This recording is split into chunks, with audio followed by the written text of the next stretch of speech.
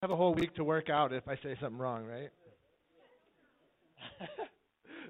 Well, honestly, I'm sure I'm have the probably the least Bible training of any of the speakers this week. So give me grace. If I do say something wrong, it's not intentional.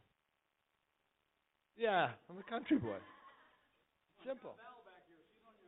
Thank you, Val. Bless you. All right, let's pray.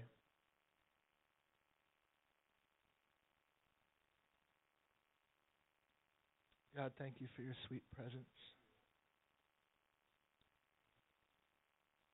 God, thank you for your love for us. Thank you for the gentle way you lead us. God, you're so kind, so patient. God, I pray that you would enter this meeting tonight as a gentle rain. God, we always pray for your power, and we want to see, and that's cool. We like to see the powerful stuff, God, but we want this rain to sink in.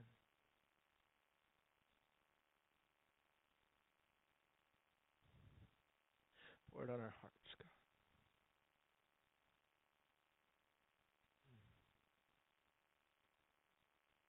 God, we're so thankful for you, God.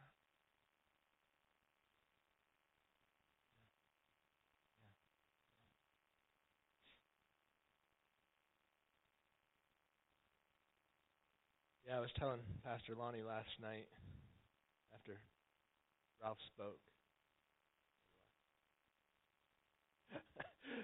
I don't know how many of you are familiar with Heidi Baker. I hope that's not heresy to mention the name. Okay. All these churches are different. I don't know. Micah, maybe was it you who told me to about? I don't know. I just recently learned about Heidi Baker, so I was watching a video of her, and she had this thing that God did with her. She was following a speaker who was really, really ridiculously good and had all their notes all perfectly planned out, and it was powerful, and it was anointed, and the Holy Spirit was moving, and all this stuff, moving. And she was like, I wanna have that type of power, because she was following this speaker, and she was just like overcome by this desire to run to the bookstore and like study up on stuff and have quotes and all of this stuff that's not really her. And as she was going to the bookstore, her feet got heavier and heavier, and until she collapsed in front of the bookstore, and she couldn't move another inch. And she looked up and she saw shoes, and God spoke to her and said, I gave you the shoes that you're walking in, and I gave him the shoes that he's walking in. And you can't walk in his shoes or you'll fall over. And if you tried to walk in your shoes, they'd fall over. So I'm just humbled to be here, and I'm just really, yeah.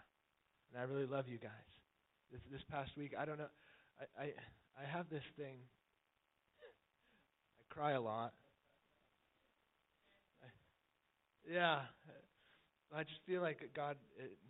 So a little background. I went to YWAM back in 2002. Was it 2001? I thought it was 2. Anyway, it doesn't matter. I came out of a lot of stuff. Maybe I'll share that with you over the course of the night. I have no idea. Maybe, but I had a really hard heart, and things were happening in there. I'd had this experience with God, and I knew He was real, or I thought so. And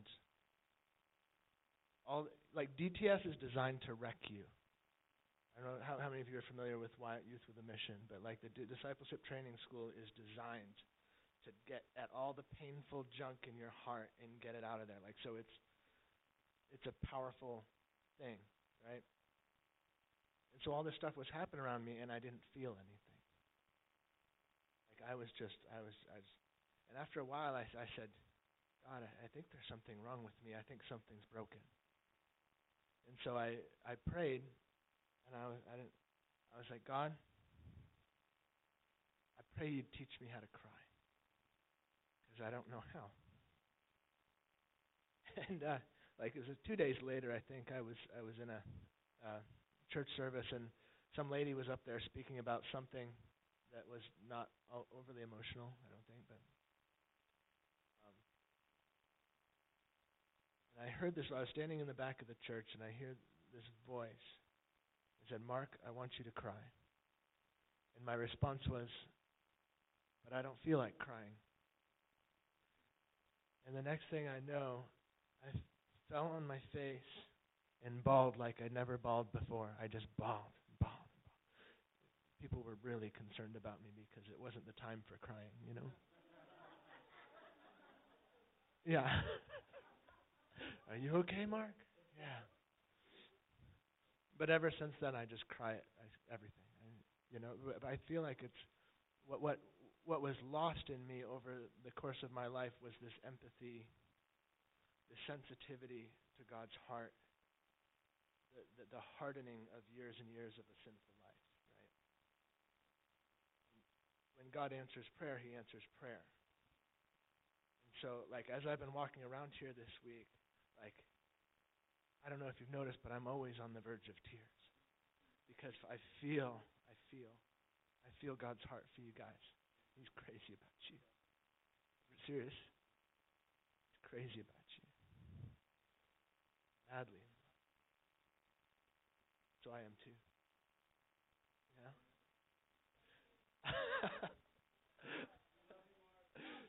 Thank you.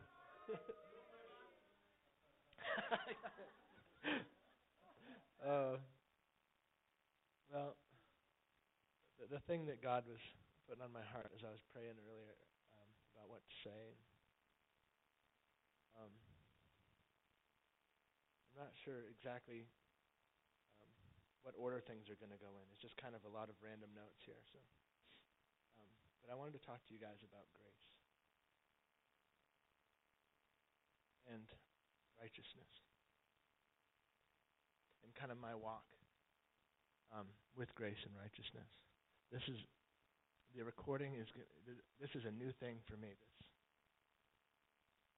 In my church, we have a set microphone, and you stand there, and I don't know what I'm going to do with all this newfound freedom. I probably just won't utilize it because I don't know how to. Yeah. So I was thinking, as Roy was preaching this morning, you mentioned Leonard Ravenhill and Derek Prince, and I'm a big fan of those guys. So my wife got me this MP3 player for Christmas a couple years ago. We've gone through several since, but because they just don't last for some reason in my pocket. So I've got it. I don't know if you guys are familiar with Sermon Index. It's like this online thing where you can download sermons, and it has all these like kind of big old time A.W. Tozer and Leonard Ravenhill and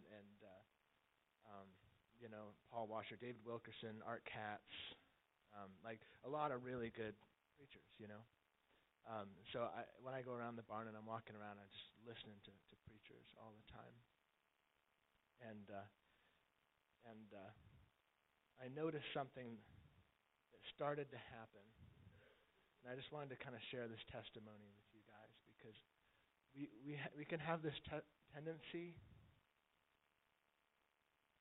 to be really hard on ourselves. Like, I could hang out with Betty, and instead of being crazy blessed and just amazed by all the work that God is doing and excited by it, I could feel like, oh, I don't measure up, right? Because when you listen to Leonard Ravenhill, the standard's pretty high, and he's a preacher of righteousness. These guys, they preach righteousness. And there was something in that I was desiring when I'm listening to these guys, is that high standard of right. Jesus is the highest standard, but when you see other people following and setting that standard high, then you start to realize. I was listening to Christian radio the other day, and they were talking about, I think it was John Wesley, and all of the things that he managed to accomplish in his ministry, and how he basically never slept, and he traveled all the time, and he'd write books on horseback, and all these things. And so you had this like, wow, I don't measure up, you know? So you could be excited for the ministry, or you could become self-conscious instead of God-conscious. So kind of ties in with the shoes of Heidi Baker, but like this whole, I just want to talk about how I got off track.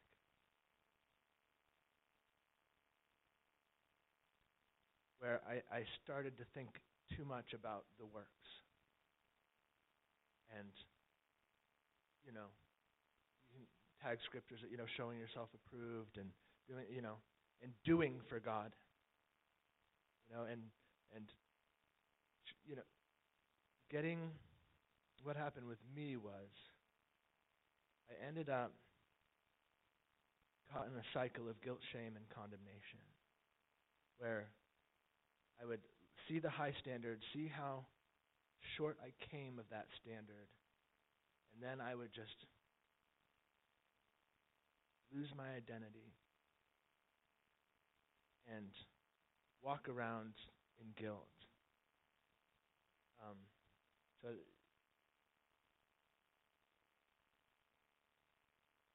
want to encourage you guys. Discouragement is always of the devil. Guilt, shame, and condemnation is of the devil.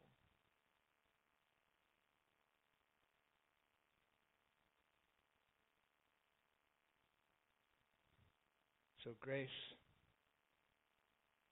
I was talking with Ralph about this earlier today too. The standard definition of grace is unmerited favor, right?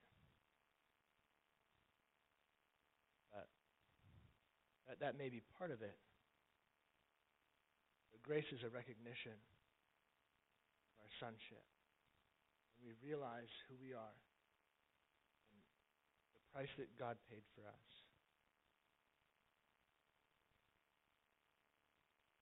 It's recognizing our favor in His sight. So maybe an illustration. So let's say you're walking, driving down the street, and you see somebody by the side of the road, and you're like, you get that thing in your heart like, oh, I should stop and pray for that person, right? Or stop and talk to him, minister to him, or whatever. And you keep driving. And then you feel that oh, I really should have done that, right? You turn around and you come back, but they're gone, and you can't find them. There's two different ways that you can react in that situation. So you can be like, I was.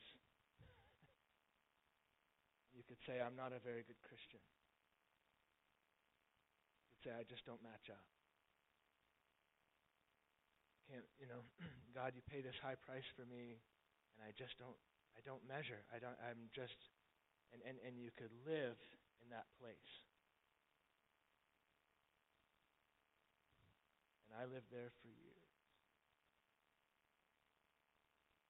Or the other option is that you could actually be thankful. Because back before you were saved, you wouldn't have even thought twice. And God's working in your heart because you're a new creation. And He's moving. And He's teaching you things. And He doesn't condemn you. There's no condemnation. There's no condemnation for those who are in Christ. So you could turn that into an opportunity, just loving on God. I was speaking at Piermont Church, it was about a year ago or so. And I was in the barn, and I'm preparing this message, and I'm just shoveling sawdust, and it's going through my head. And this thought pops into my head that was like, you're going to look pretty good, Mark, if you can pull this off. It's like a prideful thought, just like, I don't know where it came from. Could have been the devil. Could have been whatever. And this thought popped into my head, and I had a revelation where I don't have to receive it. It's not who I am. I'm a new creation. I've been bought, I've been redeemed, I've been changed. I put off the old and I'm putting on the new. And I started to declare this out to God in the barn. And I was just thank you, Jesus. I'm just so thankful that you're changing me on the inside. I'm so thankful for your love for me and your mercy and your grace, and that you're changing me and you're working in my life and you're working through my life. God, and you're bringing me into new places and you're showing me new things. It became just a worship service in the barn. And it was like a cloud came into the barn, and you could cut the air with your hand, and it became, or I could have groveled for 2 weeks, thinking about how low I am, and maybe God would see how humble I was if I was just miserable for a while.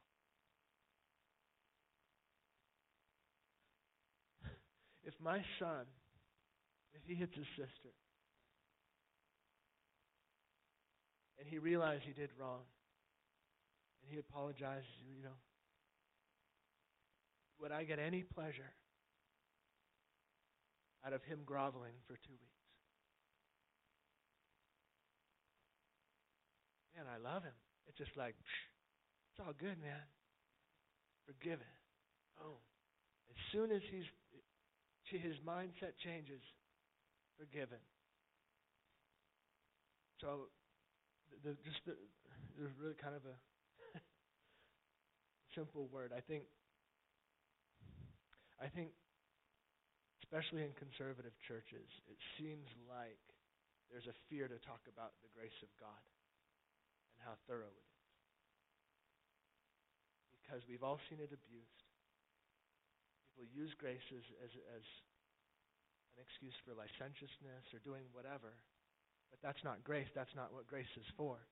Great grace is to help us in the path of righteousness. It's to keep us on the straight and narrow and not to be held back. Grace is what empowers us to move on and to be grateful and thankful and continue growing in righteousness.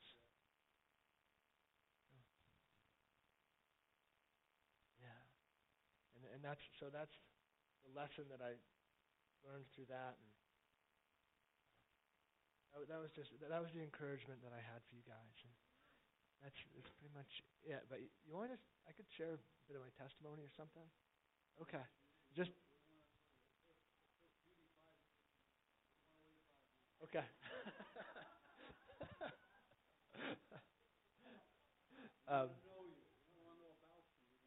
Okay. God is so gracious. I haven't even cried. It was good. he keeps me going. Yeah. I was raised in a Christian family, and very quickly, as soon as I was old enough to rebel, there was a lot of, I guess you could say, hypocrisy that I witnessed going to church and my family and everything else, and I actually where's Stephen?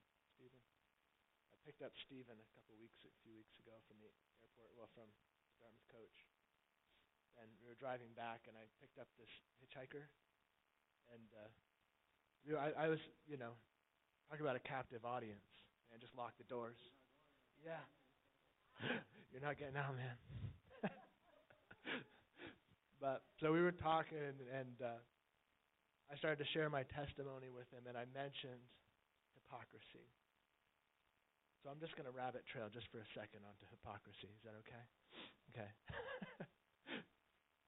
And he's like, yeah, that's where I'm at, man. Like I've just seen too much hypocrisy. I was raised in the church, and it was interesting. Over the course of the conversation, I was able to impart to him that hypocrisy doesn't change truth. If somebody is a hypocrite in the church and they misrepresent God, that's on them. If you allow people to mold you and shape you and to form your thoughts regarding church, regarding God, or anything like that, that's on you. Nobody has the right to potter you but Jesus. Right? Nobody has that right but Jesus. All right. That's my rabbit trail. So anyway, hypocrisy. So I got, really quickly into drugs and alcohol and other stuff that's not, okay to mention in polite company. Sexual sin and also just destructive path, man. And I was in that guilt, shame, and condemnation. And I just felt awful about myself. I hated myself. I lost my identity.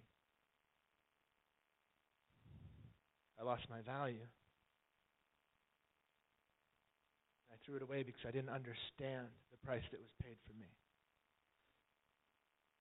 Because you don't pay a high price for junk.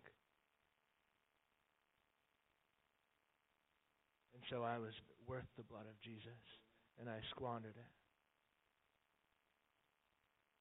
Anyway, so I went through some hard times. I used to sit on my bed at night, the barrel of a shotgun under my chin, trying to think of a reason not to pull the trigger. And I did that night after night, I don't know how many times. And I finally decided, well, if I was going to kill myself, I should maybe try and find some truth or some purpose in this life before I did it. So I packed up all my stuff in my truck and I started heading west. Didn't know where I was going. I was just driving. But I was going to find some truth. And as I was traveling, I kept running into Christians, annoying Christians. And because I already made up my mind. I'd seen the church thing. I'd done that. Nothing there.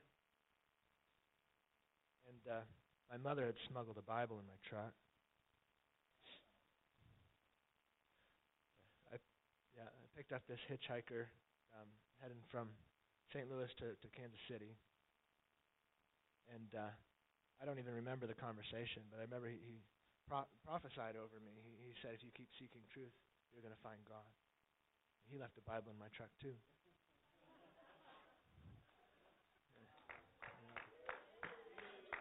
Yeah. And so I kept running into Christians. Finally, I was just like, I don't have enough ammunition against these Christians. I said, I'm going to read this Bible. So I ended up reading from Genesis, and I think I had made it all the way to John. I don't remember exactly where I was. It was in March of 2000. I pulled over to an overlook. I had no money. I had no gas. And I was just sitting overlooking the ocean, the Pacific Ocean, in Crescent City, California. And I opened the Bible and I started to read. And it was like God flipped a switch. And all of a sudden I said, wait a second. This is real. Jesus, I believe you are God. And the power of God came into my truck. It was like his presence. He took off the load. Set me free. It was awesome. Man. Yeah. So after that, I felt led to pick up a newspaper. I picked up a newspaper, and there was an advertisement for a place to stay. And I was like, a place for rent. So I was like, all right, I'll go there. So I went there. I talked to the guy, and he's like, do you have a job? I'm like, no. Like, do you have any money? No. He's like, all right, move in. So I moved in, and then I went for a hike up along the coastal trail, which goes up the coast there. And I saw this building, and I walked in, And I said, "What are you guys about? What is this place?" They're like, "Where'd you come from?" I said, "Oh, just wandering around." And so they gave me a job, all within a few days, I guess, a week or so, something like that. So then I ended up, being, it was hard. I went to a church. There was one church in town, and I had really long hair. I was flippy, and they said, "Well, we don't really have long hairs here." Okay. I walked out, and I didn't go to church for 2 years. And I realized, because I was really undiscipled. I was just like, well, okay. And yeah, I had this encounter, but then it didn't seem to have any practical outworking in my life. And this kind of went on, and still. So that desire, God had started that desire in my heart, and it never left. There was something there, and I didn't know what it was, but I needed more. And so that was when I went into YWAM. And YWAM was awesome. um, I learned that you could hear the voice of God.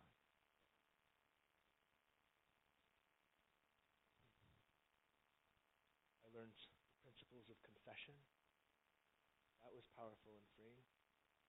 I learned the principles of forgiveness, especially of myself.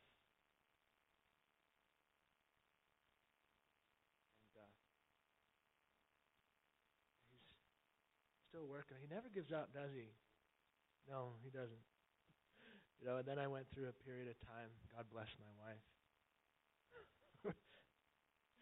getting into, just some legalistic stuff, and, yeah, won't go into details, just, trying to live up to that standard and thinking that if I was trying, everybody else should too. If you have no grace for yourself, then why should you have grace for others, right? God had grace.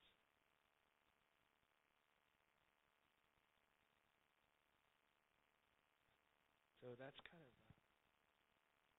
that's Jesus in me in a nutshell. Thank you. Uh,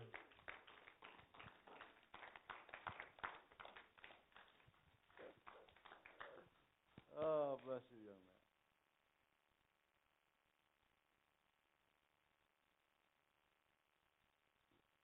See, what's so wonderful about our lives, the Word speaks about a living testimony. I expressed a little bit to Mark. Tried to express the same thing to Chelsea. It's all difficult to stand in front of people. But you know what? Only you can tell your story. Nobody else.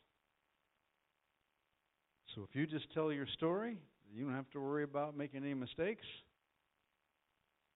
speaking any untruths, or try to figure out what you're supposed to say. Well, you got this little camera up here, and I'm sure if you go back to last week, last month, 2 years ago, doesn't take much just to watch that camera and say, this is my story. Thank you for being bold and willing to share your story for who you are. But as we know, this is just the step forward of many steps to come. Amen. Dr. Sean Wilder, if you want to talk about a person that has a hard time not crying. Sean and I are just a couple of ball babies. It doesn't take much to get the presence of the Lord, and we're undone. There's a tenderness with that, but I just want to encourage you as a family. Always remember you work as a team. Elena, there's going to be so many things that begin to transpire in both of your lives. Because life really that you're living has surely been given to you for children, the pleasures that He's given to you as a couple, but your life is more than that. Because the very story, there's probably 1,000 others, if not 100-fold more, living the same story. And they need to be able to see the life of hope and purpose and destiny and fulfillment. As I was telling you before, something tangible. So my grandkids and those younger, they respect me and they honor me. But there's distance. They can touch you. It's not that far in distance and age. That's what's tangible for all of us. All of those that followed Jesus, they saw the substance. You're the substance of Jesus for those to see. So it really doesn't mean that, stutter for a while or something. Be like Moses. Just get over it. It isn't about your voice. It isn't about what you can say. It's who is inside of you that just wants to be able to have access to touch the people. Really, really simple. But it is hard to stand up in front of people. Elena, do you want to?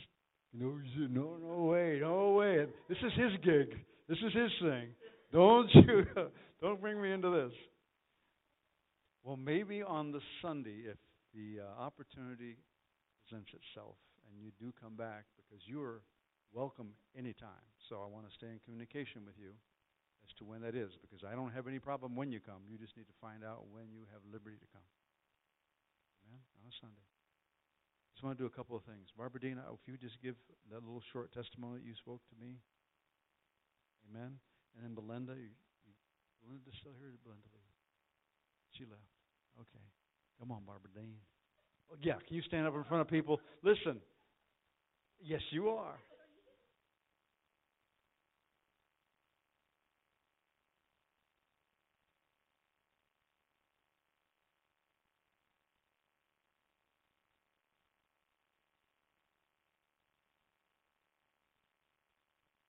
I just want to share. I want to be transparent about things that led up to what happened to me. And so I just want to let you know that I didn't realize that I was holding something here that wasn't right. It was a friendship that I kept going with my ex-husband, only friends. But I realized that it was wrong when I read a book that Deb gave me about unhealthy soul ties. And I saw myself. And I thought, I don't know where that was going. It wasn't going anywhere because we were only friends. But in my heart, I still held on to the vows that I'd taken because we were married for 20 years. And so I just wanted to share with you that God is so good because he broke that tie. So on trumpets, I got a box from my ex-husband, and it had every picture that we had ever taken together in it. And it had a wedding invitation. It had everything.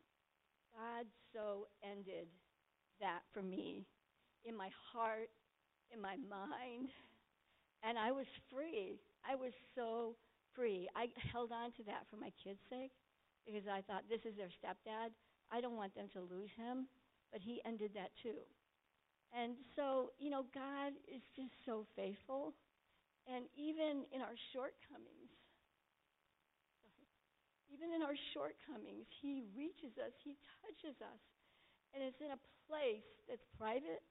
And I kept that hidden from everybody because I was ashamed that, I just was hanging on to something like that. And I know that, it was wrong, but I know also that God had a perfect season to end it. And I've never been more free. I've never had more joy.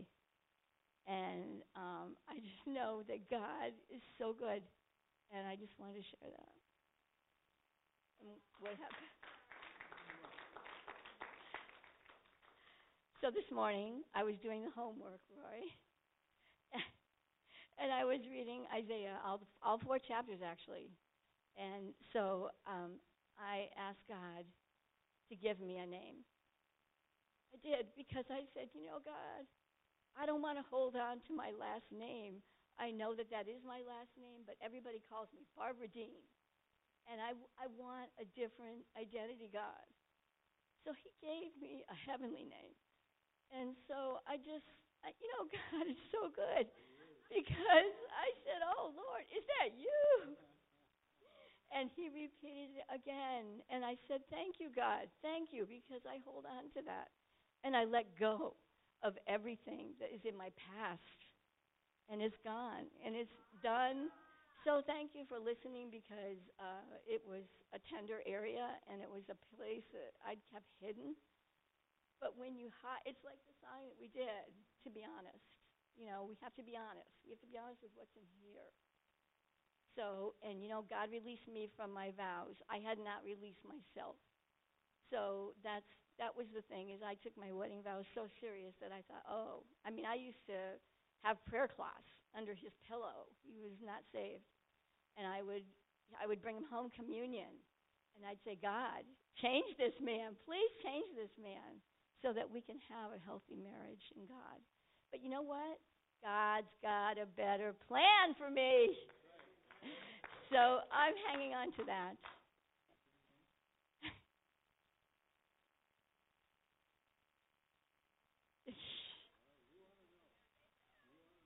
Daughter that dances like David.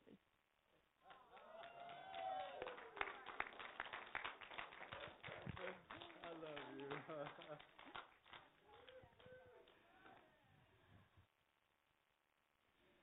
We all have a story. Come on. Yes.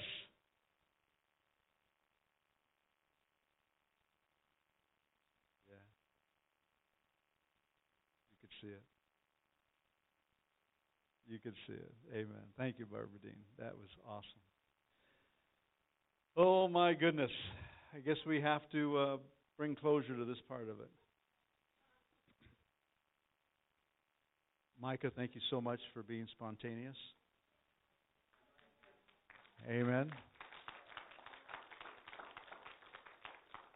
It's called Epicoriago. It's a movement with the Spirit, and that's why we're purposed, you know.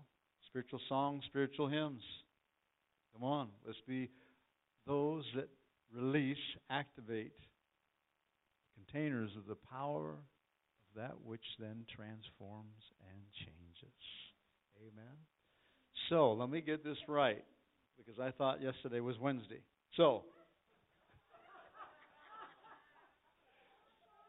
tonight is Sunday night. Faith comes by hearing, so I'm telling myself, tonight is Sunday night. Which means tomorrow morning we're having a workshop with Betty Green on spiritual warfare. That'll start from 10:30 and it'll go to noon, and everybody's welcome to come.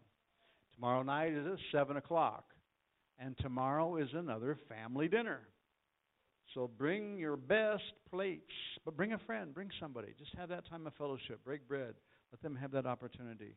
Even some of the workers, our staff, came over last night from our child care center. And one of the staff members brought their mother and her husband-to-be. So it's like, you know what? Make the invitation. Make the invitation. Amen? Father, we just thank you. And the young lady's name again? Behind you, Mark? Alicia. Thank you, Lord. Bless you, young lady. Stephen, bless you as well. Lena, we love you guys a lot. And I'm sincere. And I'm serious about Micah. Anytime you guys want to come and do a Sunday worship morning service, I'm serious. Missy, any of you guys. We'd love it. We're the family of Christ. We're the body of Christ. Come on. We need what you have. That's why we try to, because, what's her name? Judy. Judy's different from Kathy. There's times when Debbie leads. There needs to be that blending of each anointing, and they're not all the same. Right? Because I'm waiting for the day when all electricity doesn't work. And you're going to have to sing. Yes, you can. It won't be long. Hallelujah. The reason I want to do the workshop, and a lot of you have not, I haven't taught you spiritual warfare. You weren't here when I did it years ago, but the main purpose that I really want to do this, and about 3 of them is this. The Lord spoke to me. I was watching the news, and when those people got shot, they were singing, God Bless America, and they had their cameras on bright lights to light up the world. when he started firing shots at them.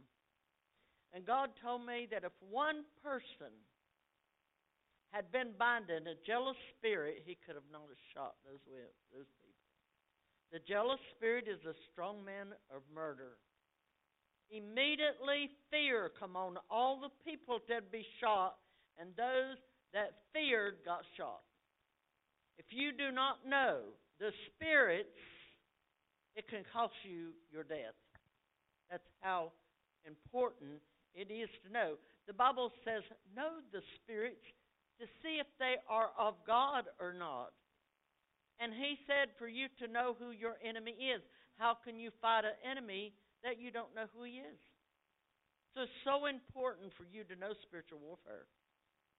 And that's why I wanted to do it. Listen, one man, Daniel, prayed for his nation. One woman prayed for the Jews, fasted and prayed for the Jews, and had a decree sent out and saved the Jew nation. That's all it takes. You doing it. And knowing what you're doing. Amen? One woman heard from God and won the war, Deborah. So you women, when God wants to take a nation or do something big, he doesn't use a man, he uses a woman. So I want you women to have wisdom and knowledge and understanding in the warfare. Glory to God. Hallelujah. God's good, isn't he? So I want you to be here in the morning, and let's get with it. In my Bible school, every single Bible school, we bind the principalities off of our church, off of our city. We're seeing a difference. And I'm going to tell you what one woman can do. When I got saved, I went back all the way from Miami to Wisconsin. I did the circuits.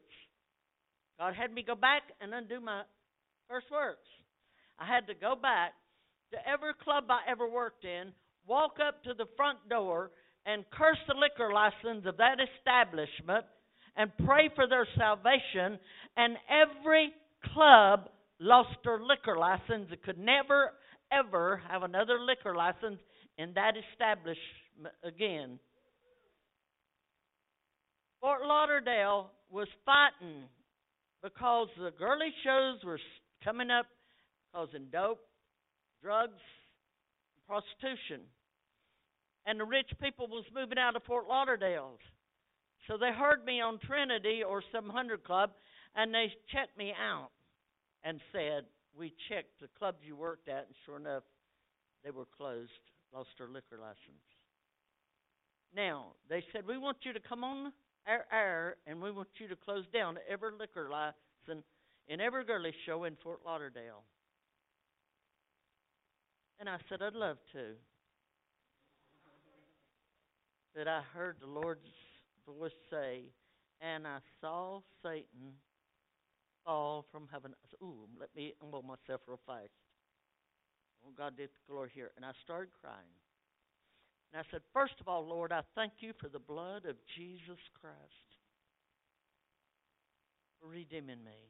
Then I thank you, Father God, for your Son that gave his life and took back from the devil the power on earth to rule and to reign and give it to the church which I'm part of. And Father, you said whatsoever I bind in heaven that Jesus would bind it with me. Binding means stop and put an end to. Forbid, to refuse to allow. That's the one that I like. I refuse to allow them to have a liquor license to entice men and to sell liquor and cost people their money, and they go home with no money for the family. It's a setup. So I said I can say about 3 words and it'll be done. And he just sat around my face teasingly like and said, be my guest. I said, thank you, I will.